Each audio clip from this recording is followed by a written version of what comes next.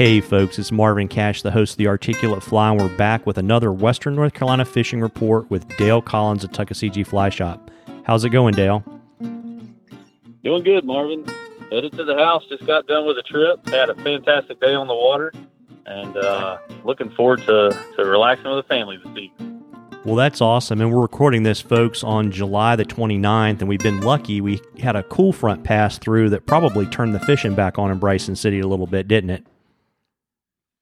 It did. The heat wave kind of came through that, had the East Coast under wraps, and, down eastern part of North Carolina and Atlanta area, Charlotte, you're hitting triple digits. We would hit probably like 85 or so, get a thunderstorm, but last week we saw it cool down, highs in the 70s, overnight lows in the lower 50s, and it was fantastic. We hit the water this morning. It was 58 degrees, and the water was kind of shallow. So the water was mirroring that air temp, and that's nice. So the cooler water is definitely made for some happy trout.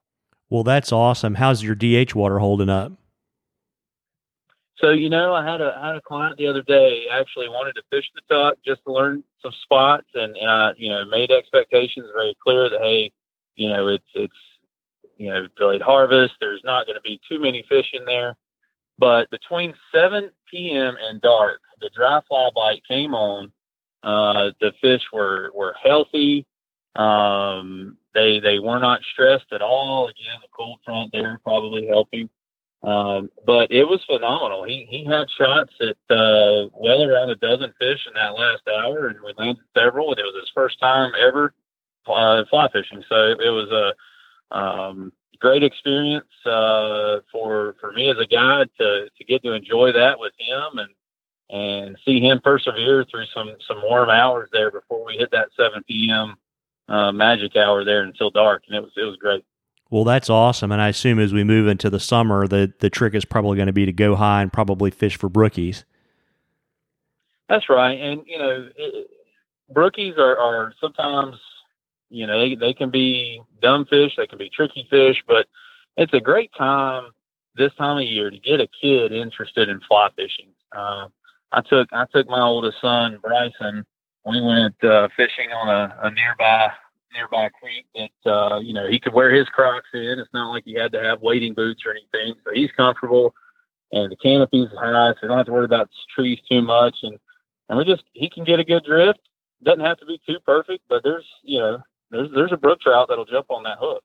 And so he landed his first native brook trout all by himself in terms of the cast and the hook set and landing. So it just kind of made me think about how great the time of year this is for kids who probably don't normally fit into any size of waders this time in their lives. So great opportunity to introduce a kid into fly fishing. Yeah, and Tenkara can help with that too, right? Absolutely. Yeah, even brim fishing on pond, it doesn't have to be a perfect cast. Just get them out there, get a fly rod in their hand, and get them fishing. Well, that's awesome. And how's the smallmouth bite in your neck of the woods? Smallmouth bite is good. The streamers are really the ticket still right now. You can do and it's really just about all day. The topwater bite is certainly best in the mornings and evenings. And really when you're fishing for the smallies, really focus on that strip. Don't just strip. You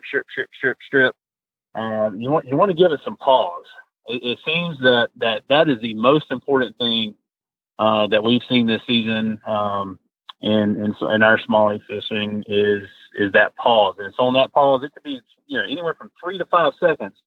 That pause is when we're getting our strikes on the streamers. So very important to remember that. Got it. Yeah, it's like them hitting on the drop too, right? That's right. Yes, absolutely. Well, that's great. Well, listen, folks, if you have a question for Dale, if you'll send us a message on the Articulate Fly Facebook page, and if we read your question, you'll get some Articulate Fly swag. And before I let you go and get that post-guide day beer, Dale, why don't you tell folks where to find you? Sure. We are located downtown Bryson City at 3 Depot Street and downtown Silva, 530 West Main Street, and also on the internet at tuckflyshop.com. And as well as all the social media outlets. we try to take a few of the vowels out of the word for you. Just say Tuck Fly Shop, and you can find us just about anywhere on the internet. Well, that's great. I really appreciate it. And folks, you owe it to yourself before it gets super hot again to go out and catch a few. Have a great evening, Dale. Thanks, Marvin. You too. Tight lines, everybody.